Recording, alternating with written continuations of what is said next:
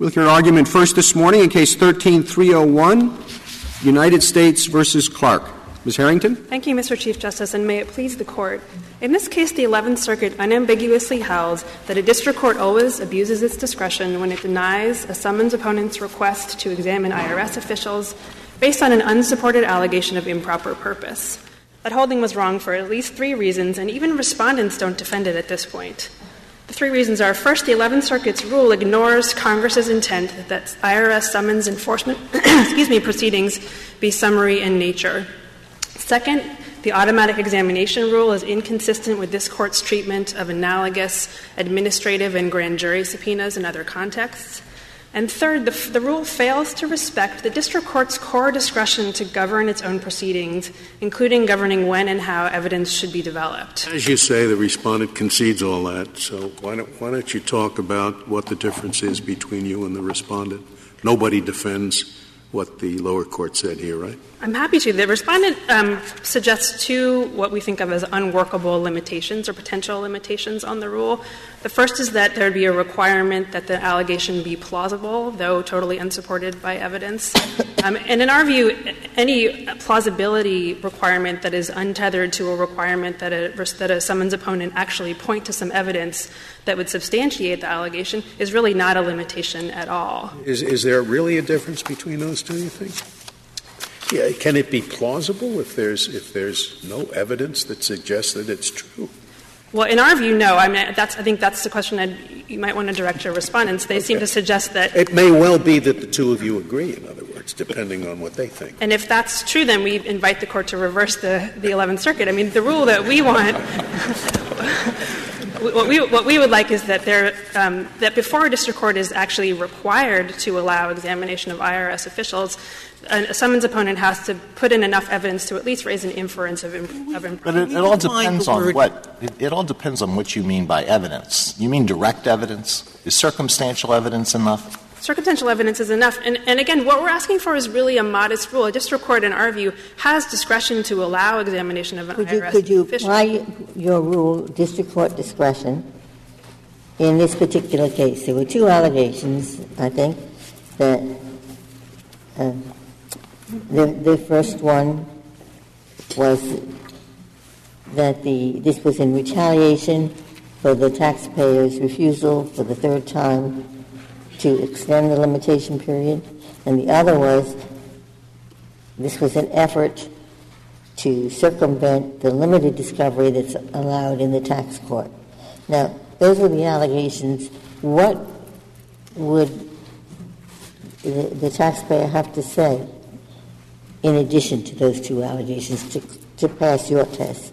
Well, so I think there are sort of two threshold questions that the district court would consider. The first is whether those would actually be improper purposes, and the second is whether, if they would be, they were actually the motivating ppurposes in this case. The district court, the Court of Appeals in this case only considered the statute of limitations question, and it found that issuing a summonses after a taxpayer declined to extend a statute of limitations would be an improper purpose. We disagree with that legal holding, but that's not the question in which we sought this Court's review. Well, let's assume that it is inappropriate for the IRS to avoid tax court limitations on discovery. Let's assume that a subpoena cannot do that. The Sierpinski declaration, it seems to me, is quite sufficient to make that showing. Well, I would just say, there's a case we cited in our reply brief called Ash versus Commissioner, which is a tax court case, which says that in the tax court's view, there's no problem with enforcing a summons that was issued before tax court proceedings were initiated, as was the case here, that there's no problem, there's no interference with the tax court discovery rule when you do that. But my supposition was that assume that you cannot avoid tax court discovery limits. If that is so, it seems to me the Sierpinski affidavit is quite sufficient. Well, it may or may not be, and again, if this Court corrects the 11th Circuit didn't consider that because in the 11th Circuit's view, there didn't need to be any evidence. And so the 11th Circuit did not examine the sufficiency of the evidence that the respondents presented. And so if this Court corrects that legal rule, respondents can make these arguments on remand to the 11th Circuit. But I would just point out, with respect to that proposed improper purpose, that the validity of a summons is judged at the time that the summons was issued. And in this case, the summonses were issued before there was any tax court litigation. There's always the possibility when a summons is issued that there's going to be tax court litigation down the road after the IRS makes its determination of a. Well, that's a point for argument. I mean, you can argue that to the district court. Absolutely. You don't want us to resolve that here. I mean, you can easily imagine circumstances where there's a subpoena, an administrative subpoena, issued against Mr. Smith. By the time he comes around to enforcing it, where there's very little reason to enforce it, Mr. Smith is suffering an incurable disease, and the district court would say, no, it's oppressive. Right? I mean, I've never heard of this rule that district court would be forbidden to look at the circumstances in which a subpoena or any other discovery document is being asked to enforce it now. And where does this rule come from that the district court can't look at the circumstances now? I'm not saying the district court can't look at the circumstances now at the time of enforcement. There may be circumstances where. Very well. If once we say that, they've asked this question on the merits here. They say, why in heaven's name have they issued? Why have they asked this enforcement? There are only two possible reasons. One is to get some information in the years 2005, 2007 that would show that they owe more money than you claim they do owe since you issued a final thing, which would be impossible because the statute of limitations is run. And the other possible reason is that you wanted to obtain information to put in the tax court proceeding, which in fact is supported by the fact that the agents who came to enforce it were tax court lawyers and not the regular lawyers, and in fact would be absolutely illegal under the law, the rules of the tax court. So they say, that's our information. That's why we think this is oppressive. And your response to that is, if they're wrong, why do you want this information? Well, we think they're sort of wrong, and wrong. Very good. Then you will explain. Okay. Why is it that the government wants this information? To do what? Because just to take a step back, the Court said in Powell that the inquiry is whether the summons were issued for a proper purpose. This Court said in Couch that the parties' legal duties are fixed at the time that the summons was issued. So if you adopt the type of approach that they're asking for, what you're going to do is give taxpayers an incentive not to comply with the legal duty that's imposed on them by operation of law, which is to disclose information related to their tax liabilities, and then to comply with summonses that are validly issued. You give them an incentive to drag things out until the statute of limitations is about to run and they file a tax court proceeding. The question was, why do you want the information? We want the information because the IRS wants to make a determination of their tax liability. Wait. Now explain that one to me. Okay, so that's... Now, when you say information, isn't the final partnership determination the final partnership for the years 2005, 2007? Is it you want the information to revise that? Is that why you want it? That is, yes. Yes, so you want the information. Well, I want to know yes or no. What are the reasons you want this information? One is you want to change the number on the final partnership assessment of liability. Is that one of the reasons? It could. Yes or no? Please. We want the right answer, and if the right answer is that we were wrong in the FPAA, then we would revise the FPAA. In other words, I want to be quite precise. I've asked the question, do you want the information with the idea in mind that it might show you should change the final number? Yes. Yes. Is there any other reason you want the information? No. Okay. Thank you. Well, could I ask you this? Justice Alito. Could I ask you this on a related point? The IRS has to, as an initial step, if the person who's subpoenaed resists enforcement, the IRS has to submit an affidavit saying it has a proper purpose. Yes. Right? Suppose that affidavit says we have a proper purpose, and our proper purpose is solely this. We want discovery for the tax court case. In your view, is that a proper purpose? So the premise of your question assumes that there is already a tax court proceeding underway. Right. And so that might not be a proper purpose because the IRS has said you need extraordinary the internal IRS guidelines say you need extraordinary circumstances to issue a summons after tax court proceedings are underway. And the tax court has similarly said you can only use evidence obtained through those summons in extraordinary circumstances. But in almost every case, a summons is issued long before or at least somewhat before a tax court proceeding is initiated because it's The IRS is trying to get information to make a determination about the taxpayer. All right. Well, so suppose the answer is this. We have a proper purpose. We have no interest whatsoever in changing our assessment. However, we anticipate that there's going to be a tax court proceeding, and we want to get discovery for the tax court proceeding. Is that a proper purpose?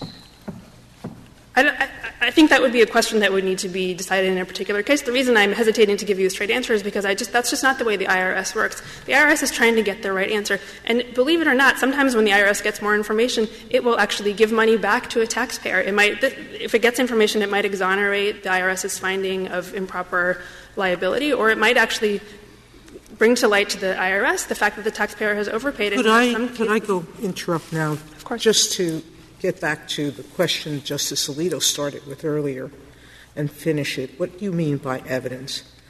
And I ask this because I'm trying to figure out whether we're in the Iqbal-Twombly world, where what you mean by evidence is sort of a sworn complaint that points to facts from which a plausible inference can be drawn, or whether you're talking about evidence as a summary judgment standard where they have to proffer affidavits and show documents and sort of go through a summary judgment standard.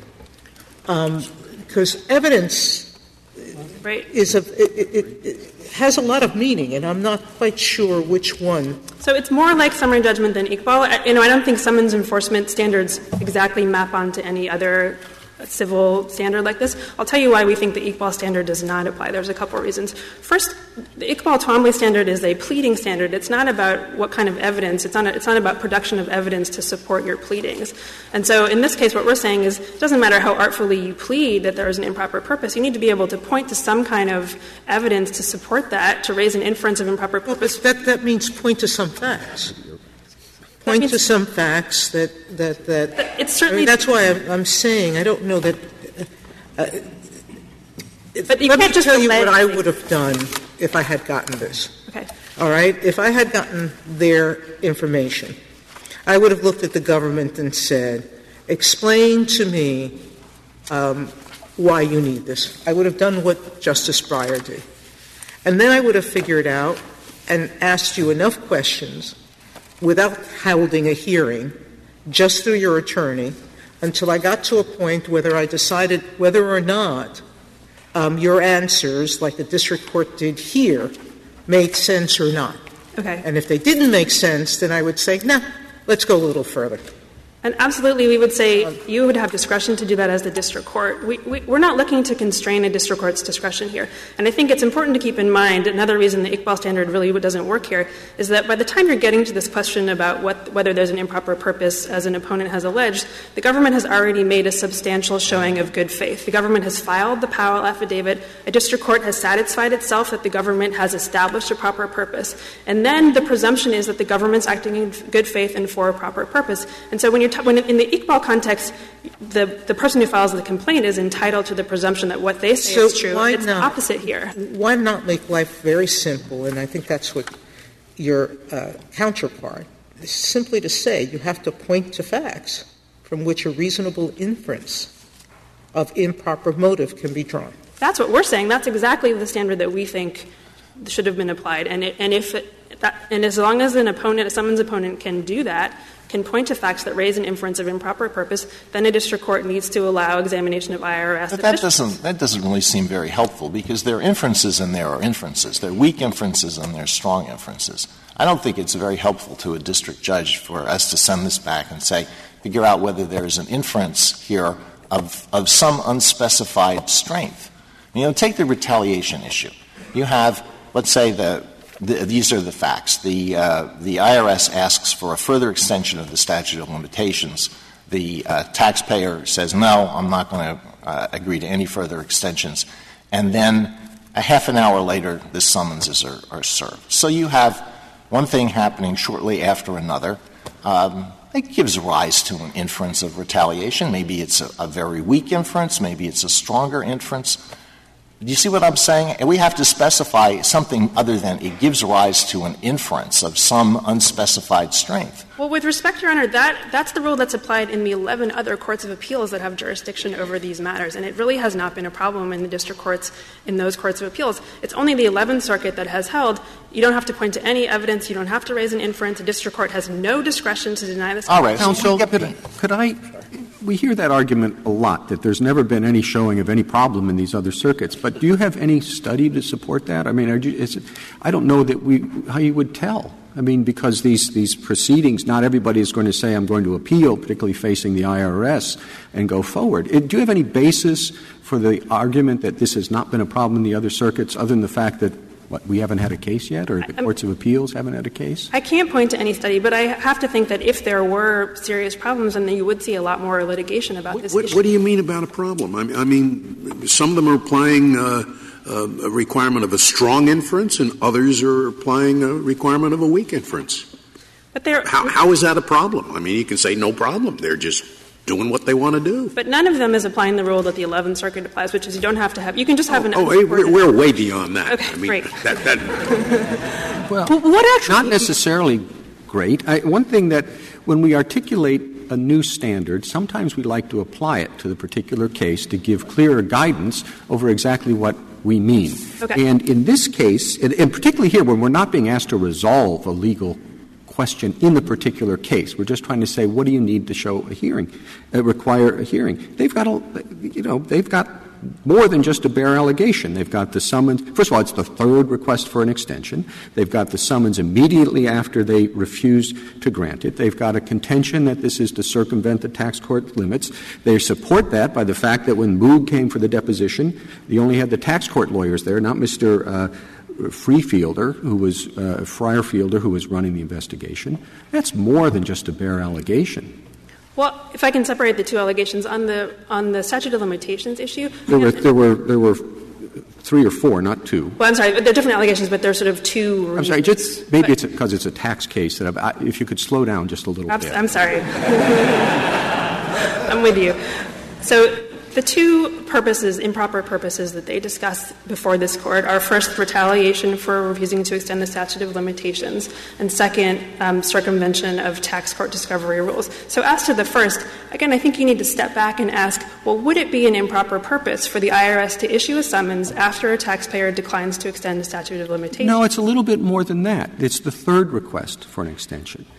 How often does the IRS request the taxpayers to waive the statute of limitations? I can't give you statistics, but my understanding is that the IRS does everything it can to get the information voluntarily and in a cooperative way from taxpayers before it has to resort to a summons. And so that often involves asking for extensions of the statute of limitations. Well, I know, but Congress has established these statutes of limitations, and the IRS has enormous leverage. They're sitting here saying, well, we could file this thing saying you owe $150,000 in taxes, or you could give us more time and we'll think about it longer. And my sense, just from looking at the cases that come in and cert petitions, that happens almost always. They're always saying, give us more time, give us more time. And I don't know how many times it happens 3 different times. 3 successive. To be honest, I don't know how often that happens either. I don't think it's infrequent. But I think you have to understand it within the context of the tax system. This isn't a system where the obligation is on the IRS to figure out how much each of us owes and to come after us for that amount. The obligation, Congress has put it on the taxpayer to determine — everyone has to do their own taxes, figure out how much they owe, and to give documentary evidence supporting their determination of how much they owe. And Congress has also told the IRS, we want you to go out and inquire into the liabilities of taxpayers with respect to any tax and figure out if people are doing this correctly. And we want you to do it within whatever the statute of limitations period is. That's right. But if the IRS goes to taxpayers, they don't just go to a taxpayer and issue a summons right off the bat. They go to a taxpayer, in this case the partnership, they made 2 deductions, questionable interest deductions, totaling $34 million. The IRS said, we're not sure about this. They asked for information that would allow the IRS to determine whether the deductions were correct. Now, keep in mind — Yes, I know what your position is in this case and your answer to the Chief Justice. Is it your contention that on this showing, that on these affidavits, a district court may not order a hearing? No, we're not offering a line that a district court cannot. So you say that the district court, that there is a sufficient showing here so that a district court, in the exercise of its discretion, could order a further hearing? Yes. I mean, we think almost any time a district court thinks there's a reason to hold a hearing that would allow examination of IRS. The problem is, you say, the district court could say, yes, I'm going to require this agent to testify, or no, I'm not going to. You're using a discretion test, but you're not giving the district judges all over the country a clue about appropriate exercise of that question. And if I understand your most recent answer, you're saying it could go either way. It's up to the district judge. Well, I mean, I think any time you're talking about the district court's exercise of its discretion, you're going to have a range of situations in which the district court could do A or it could do the opposite of A, and it wouldn't be an abuse of discretion either way. That's the nature of discretion. In our view, in this case, if a district court sees a reason to hold a hearing and allow examination, it should do that. And the IRS, the government, may argue. Can I ask, Ms. Harrington, in the 11 circuits that follow what you think is the right approach, what actually happens? How often do courts ask IRS agents to come in and to give testimony about why they've issued a summons? I don't have statistics. It's really hard to get numbers on all of these sort of numbers-based questions, and I apologize for that. But my sense is it doesn't happen very often. But there was a time when the government thought that was the right procedure. The Salter case has been mentioned, and there the government itself made the suggestion that if there's an allegation of improper purpose, the court should have a hearing at which the taxpayer gets an opportunity to question the agent. Well, Justice Ginsburg, it's not quite right that, first of all, we offered a testimony just in that case. I don't think we offered that as a rule to govern all cases. But also, it wasn't just about any allegation of improper purpose. It was about a particular type of purpose that was relevant then, which is that an allegation that the IRS had a criminal investigation-only purpose.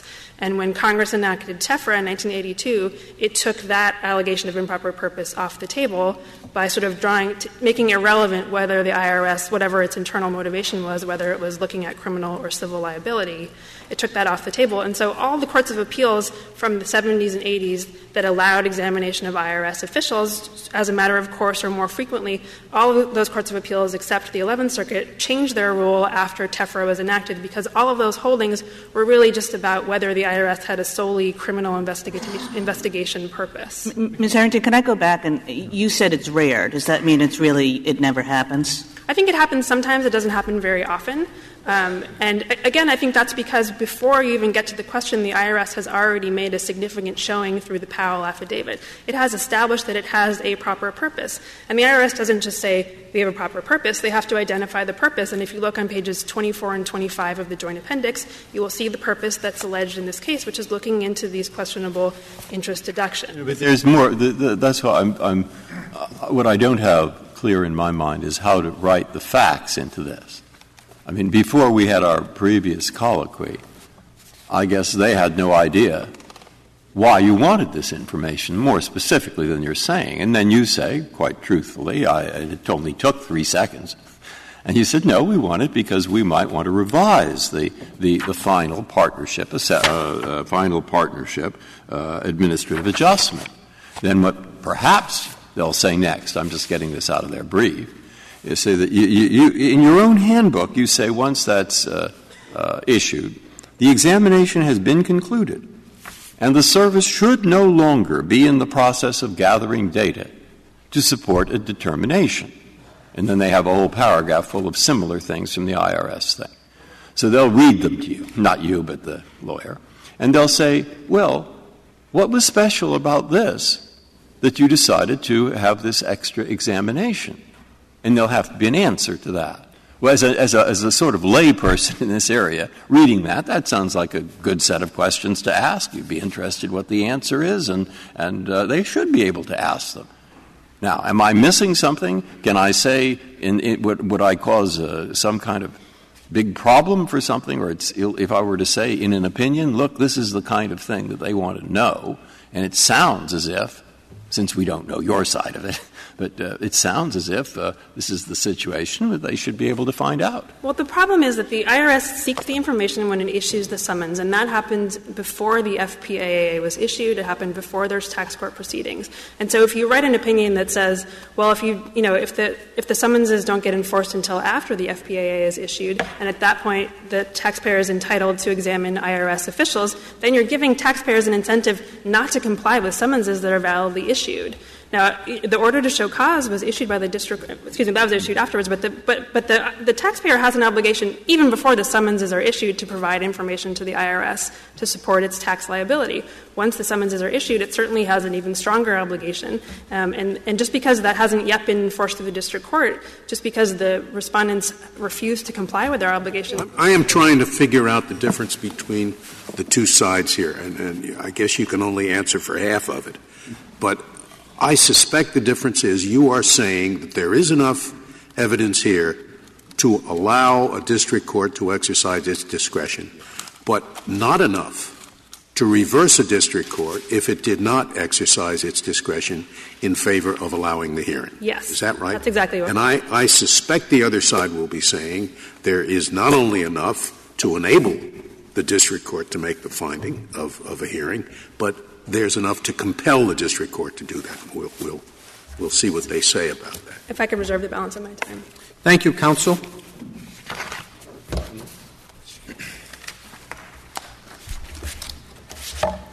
Mr. Murad. Mr. Chief Justice, and may it please the Court, a taxpayer is entitled to an limited evidentiary hearing when he presents specific facts from which an improper purpose in issuance or enforcement of a summons may plausibly be inferred from those facts. So you would reverse the district court here if the district court you're not defending what the Court of Appeals said, that you're entitled to a hearing in every case. Whenever you say improper motive, yes, you don't defend that. If we read the case that way, I don't defend it. I read it to say that you look at pleading standards, including Iqbal. You look at all of the other cases that it relied upon. Where we have the opinion of the 11th Circuit. Where does it say that? It doesn't say those words. It says we made a complete and detailed review of the entire record. We are applying pleading standards in the course of this, and we are relying on Nero and its predecessors, all of which say, for instance, you can't get this hearing by just saying denied or just saying I think they were acting with an improper purpose. And so, therefore, if you put all these things together in an unpublished opinion that's deciding my case, we think that that's what the result was of what they were doing. But Counsel, the rules what the 11th Circuit is doing is a little confusing to me. I understand what motivated it. You use the word evidentiary hearing. In my mind, evidentiary hearing by definition is live witnesses. Is that your definition? What I'm talking about is a limited evidentiary hearing, and at that hearing there would be — what hearing means to you. Would very well be live witnesses. It would be up to the discretion of the court based on what allegations were made in that particular case, but the typical But that's the case — problem. I think the 11th Circuit means a live hearing because of its jurisprudence in this area, which has barred any other kind of evidence to be sought from the IRS. And it has a case that says you can't have depositions, you can't have discovery in its traditional sense, documents or other things. But I don't know, has it also said you can't have affidavits? No, it doesn't say you can't have affidavits, and we have provided affidavits in Not you, with this. them, the IRS. Right. No, the 11th Circuit has not said you can't present evidence by means of affidavits in order to try and support your position. What it has said is — I'm talking about the government. Because I started by asking you, are you looking to cross-examine IRS agents? We believe that what the 11th Circuit says we have the right to do and what we want to do is to get at least Mary Fierfelder in so that we can cross-examine her with respect to her affidavit, which we have serious doubts about. Now, as Ms. Harrington indicates, the taxpayer does have a duty to provide information to the IRS. But in this particular case, what doesn't appear in the record is that the IRS lived at Dynamo for 2 years before these requests for enlargement of time. They weren't doing anything for a long period of time, as we indicated in our submissions, our allegations, our affidavits. They didn't do anything for a long period of time. Then they suddenly asked for a new extension of the statute of limitations. Then when we denied it, they promptly filed these summonses. In Powell, we said similar allegations weren't enough. The fact that the documents had already been reviewed or that the statute of limitations has passed, that wasn't enough. So what have you given us that here? What have you alleged that's greater than Powell? All right. We're not saying it's because the statute of limitations has passed. We're saying it's because the FPAA has been issued. And the FPAA, according to the statute, you're only permitted one FPAA. You can't go back and modify or amend the FPAA. Once you've done that, as Justice Breyer indicates, the matter is completed in terms of the examination. That's just the opposite of what Ms. Harrington told us. She said the only purpose of enforcing these subpoenas was the possibility of amending the FPAA. I thought I understood her to have said that. Ms. Harrington said that was what she thought one possibility might be. We contend they cannot amend the FPAA. I think she said it was the possibility. I asked her if there were others. She didn't say any others. Right. But there'll be an argument whether they can or can't not amend it. Right. We believe the law makes it clear that they can't amend the FPAA, and that once the FPAA is issued, the possibility of amendment of what's in there moves to a court. It either moves to the Federal Court of Claims, or it moves to a district court, a bankruptcy court, or to the tax court. And when someone is asked to pay as much money as was asked for in this case, the tax court is the logical place to go, because it's the only one you can go to without first paying all the money and try to challenge. Could you have said in the tax court, now the proceeding has begun in the tax court, say, tax court, there is the subpoenas, they are attempting to get information that they could not have gotten from this court through discovery. So court, say, no enforcement.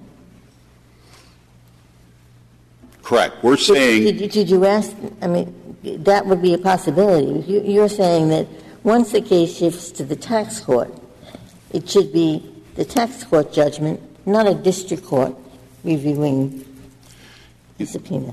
I understand, but we can't ask the tax court to not enforce the summonses because Congress has given exclusive jurisdiction to enforce or not enforce summonses to the district court. And in fact, the Ash case that Ms. Harrington referenced actually held we don't have jurisdiction to determine whether these should be enforced or shouldn't be enforced. If they go ahead and allow them to be enforced and the information is gathered, we will then consider the information that is gathered for whether it is admissible or not admissible under rules of evidence in a particular case. The we is who? The we is the tax court? I'm sorry? Whose words are you repeating? The words of the Ash case from the tax court. Okay, so it's the tax court that's talking. Correct. And do you know offhand what is the provision of law in which you rely for the proposition that the FPAA cannot be amended? It's 26 U.S.C. 6223 sub F. Could you say it again? 60? Yes, 6223 sub F. Thank you. So our belief is that once the tax court case has begun, all discovery in that case should be there. And we have already said that once that case started was the first time they tried to enforce these summonses. The summonses were issued back in October and September of 2010. They weren't obeyed back in 2010. The IRS manual says, and I know it's not the force of law, but it does say what the IRS says, which is if they don't perform the summonses, you must come in and seek enforcement of that summons within 3 days And then it moves up the channel, and then you must pursue that as quickly as you can, and they didn't do that. Nothing happened in terms of trying to enforce these summonses at any time until the FPAA was issued.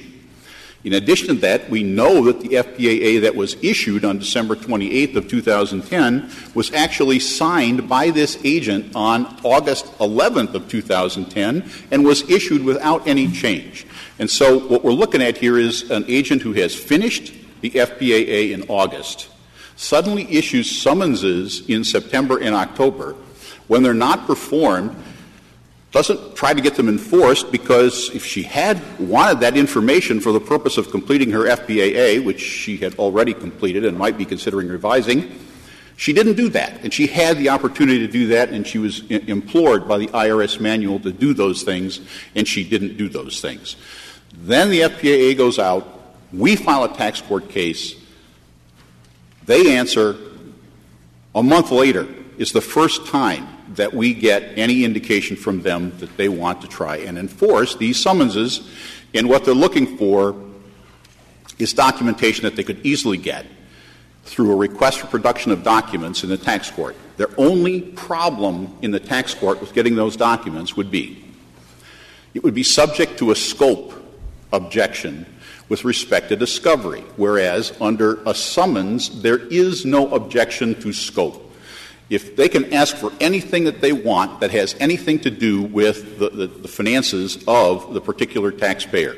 And that's why we make the analogy to Rule 2004 of the Bankruptcy Court rules, where trustees and creditors and other parties in interest can ask for information about the finances of the debtor without any limitations on what they can ask. I just want to make sure I understand. The district court has in front of it a request to enforce a subpoena. The district court has no authority at all, either on its own motion or by request from the taxpayer, to limit that scope, the scope of the discovery. Millions of documents, he just has to sign it? I mean, is that what I'm hearing? There are cases in which district courts have, in fact, limited the scope of summonses. In the typical enforcement of a summons, if they serve you with a summons, you're not entitled even to have a lawyer at the examination. You have to give them everything. If you don't give them everything or make an excuse why that something doesn't exist, then you're into these enforcement proceedings, and then you have to go into that litigation.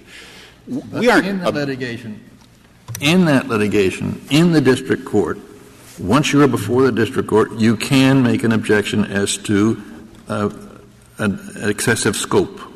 Yes.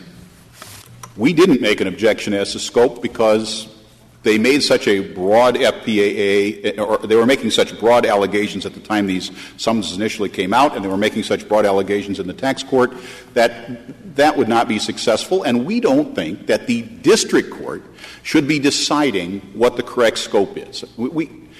That's something that the tax court should be deciding based on what the issues are in the tax court. The tax court was designed to specially know about all of these issues that come up relating to tax returns and examination of tax returns. And but at the point where the summons is sought to be enforced, it may be that there's no tax court proceeding yet, and there may be never any tax court proceeding. So how can the district judge make a ruling predicting the future course? I don't think it can, Your Honor. I don't believe that if these summonses had been — if enforcement proceedings had been begun in 2010, before the FPAA had been issued, before any tax court proceeding had begun, that we could at that time, in good faith, have signed the paper under Rule 11 saying they're only going to use this for use in the tax court. They're not going to use it for the FPAA. We hadn't seen the August 11th FPAA that was signed by Ms. Fierfelder until after it was issued in December of 2010. What is it that you want to ask her? I suspect at this hearing you want to call her. Absolutely. What do you want to ask her? I want without giving up your no, without giving up the element of surprise. What general areas of inquiry would you like to explore? Pretty sure surprise is gone at this point, Your Honor. But why did you delay in issuing these summonses until the very end of this case, of the statute of limitations period, when you had had people in the store for 2 years looking at everything that was available. Why'd you delay? Why did you sign the FPAA, which is your final partnership administrative adjustment, on August 11th of 2010, if you hadn't completed your examination already?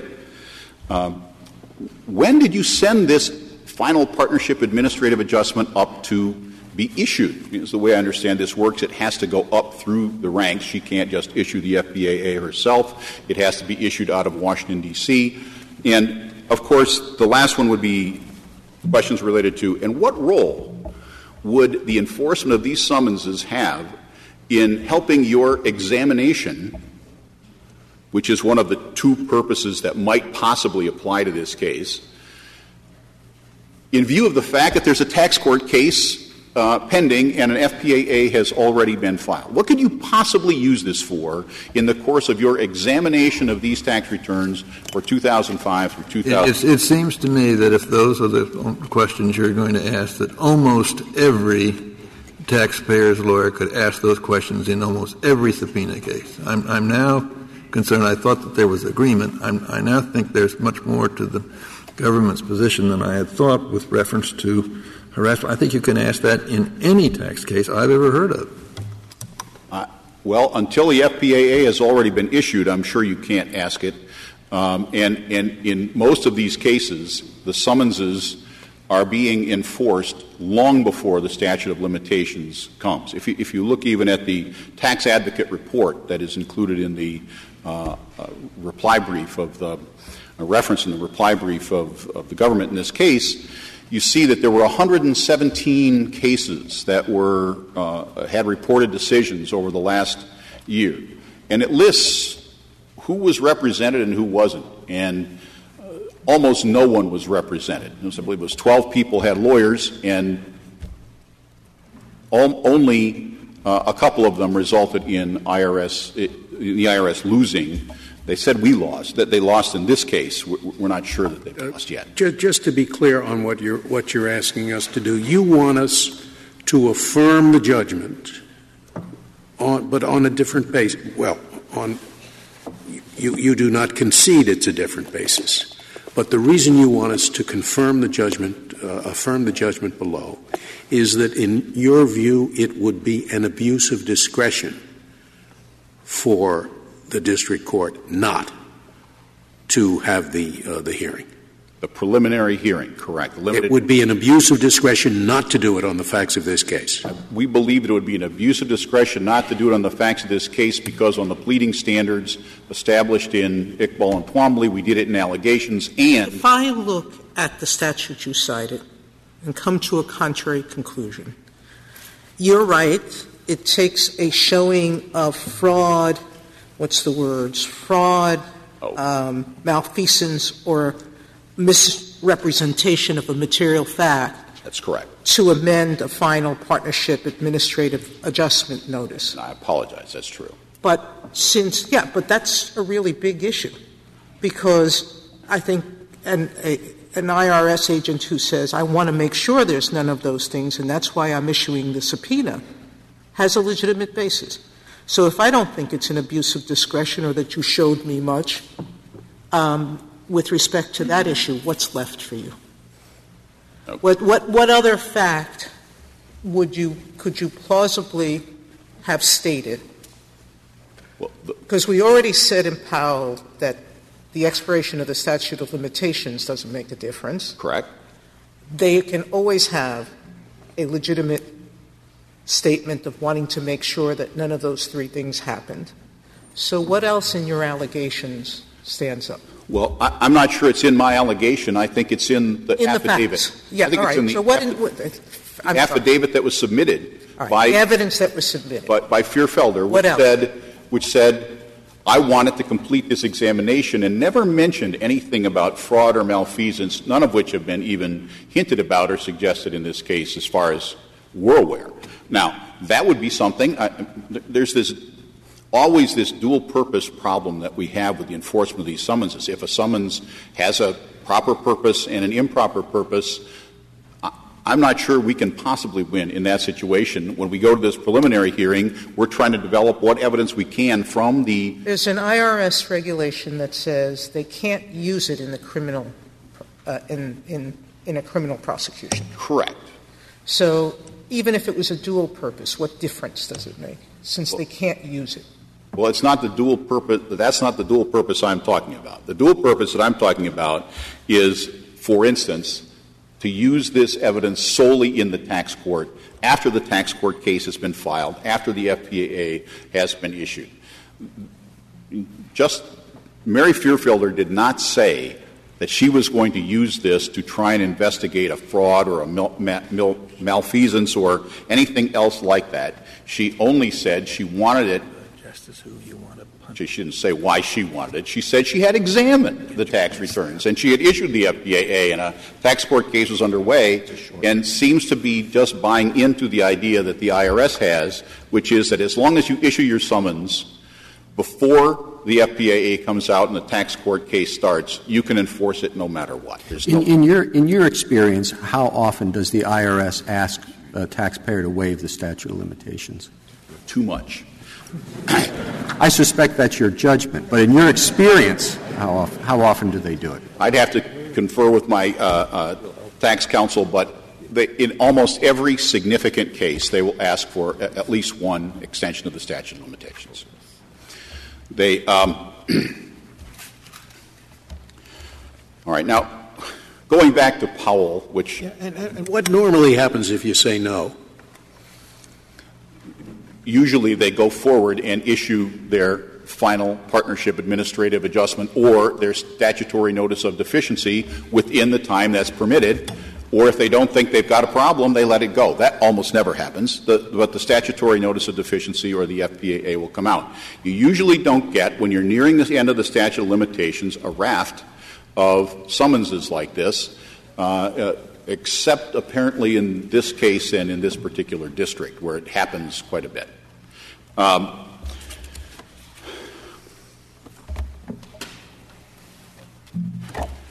We think that the rules set forth relating to grand jury subpoenas not being able to be used to bolster a criminal case after an indictment has already been issued is universally accepted. We think that the Rule 2004 rule relating to bankruptcy subpoenas, which says that the bankruptcy subpoena can no longer be enforced once litigation is underway between the discovering party and the non-discovering party about the subject of the actual subpoena, is universally accepted. But you told me before, I think, that the tax court can't stop it.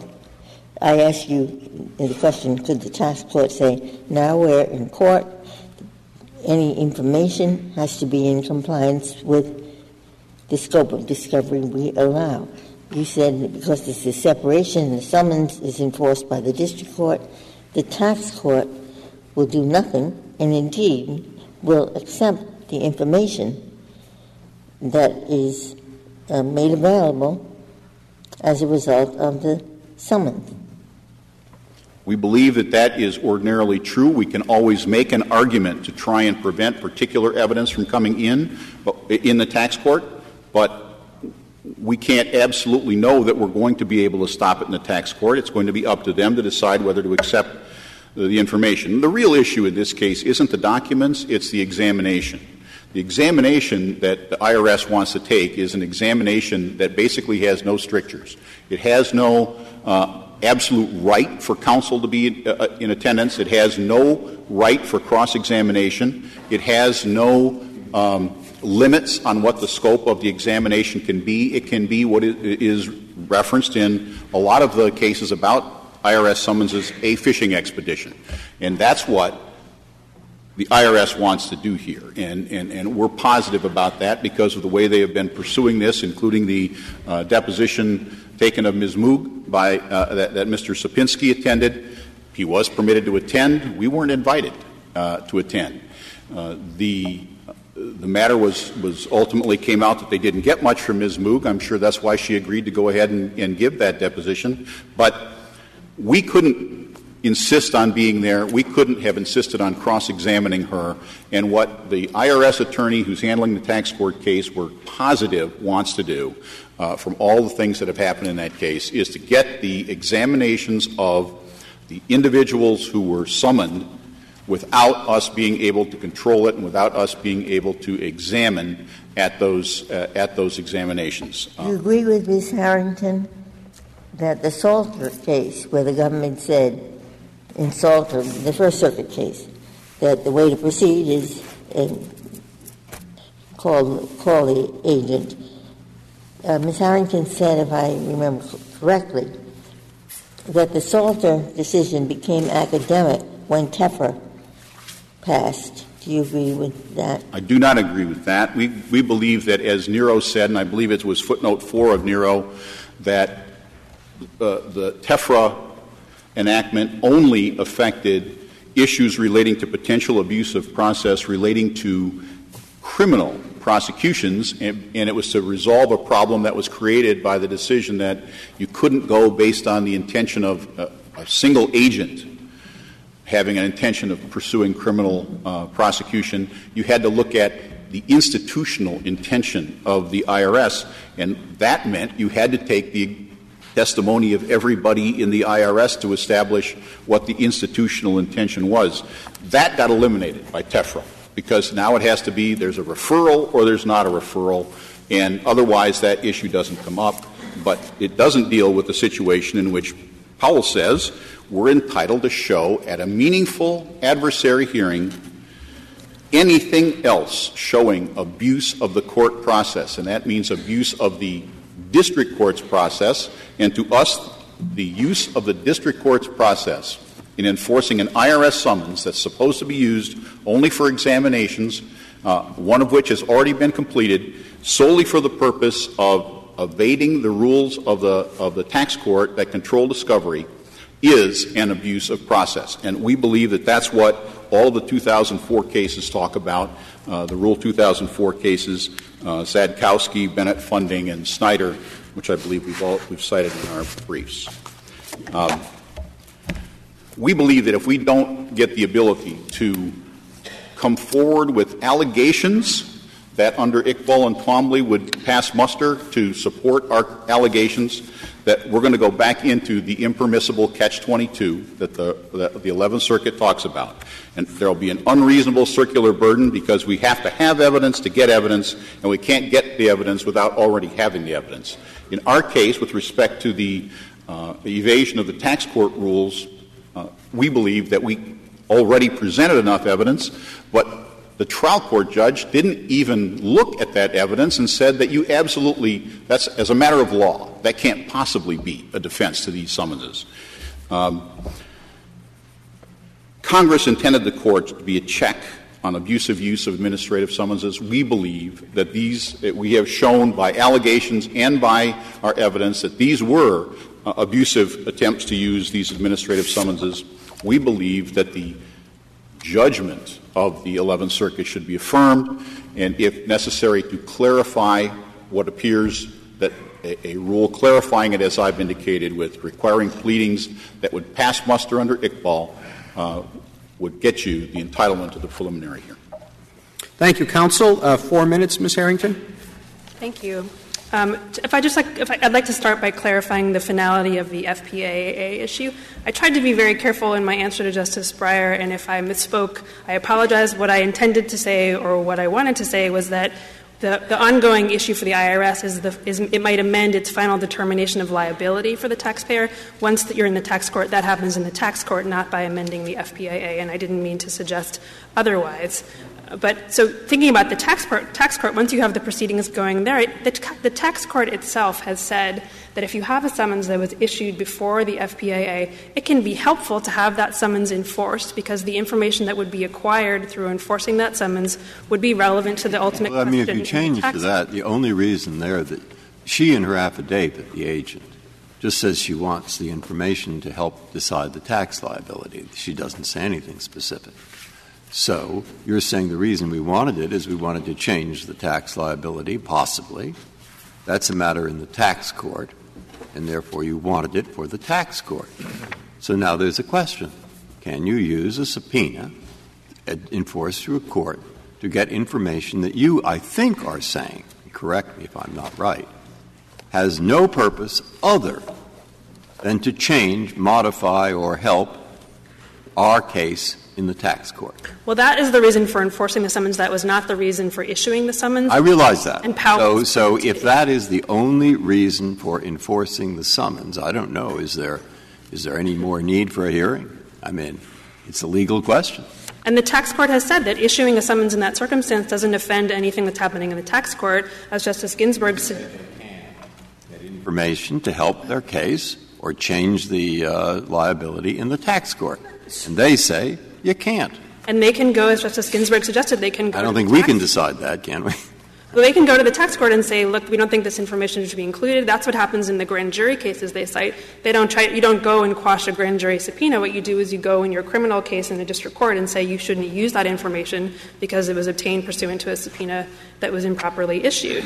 Now, it's the taxpayer's duty to establish that the deductions it's taking are justified. And in this case, the IRS didn't have enough information to make its own determination about that, and so what it decided was the taxpayer hadn't met its burden, and it issued the FPAA. And the IRS is entitled to take that protective step if the taxpayer is refusing to turn over information.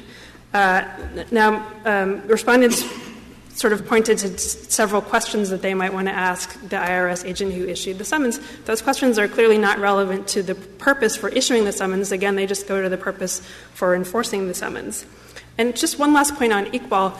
We really don't think Iqbal applies here because in this instance, what you're talking about is you already have a showing by the IRS that it has a proper purpose. And a district court is not going to issue an order to show cause unless the district court is satisfied that the IRS has established a proper purpose. And so the presumptions shift. They're the opposite of Iqbal in that context. In that context, there's a presumption that the IRS has a proper purpose, and this court said in the LaSalle National Bank case that then the duty is on the summons opponent to disprove a proper purpose. And so the opponent isn't entitled to a presumption that what they say is correct. So could you say a little bit more, Ms. Harrington, about what kind of evidence would overcome the presumption in a particular case? Well, so this court identified in Powell two potential improper purposes. One would be harassment, and one is an attempt to kind of leverage a settlement in a collateral matter. And I think, to take the second one, if the IRS were really trying to pressure a taxpayer into settling a collateral matter, the IRS would have some evidence of that. Otherwise, it would be a pretty ineffective attempt to leverage a settlement. Right? So they're going to have some communications from the IRS or something like that, and the taxpayer can submit affidavits or any kind of documentary evidence that's in the taxpayer's possession or the summons recipient's possession to the district court. And then the district court has discretion, if it wants to hear more from the IRS, to ask for that more information in whatever way it deems appropriate. Thank you. Thank you, counsel. Case is submitted.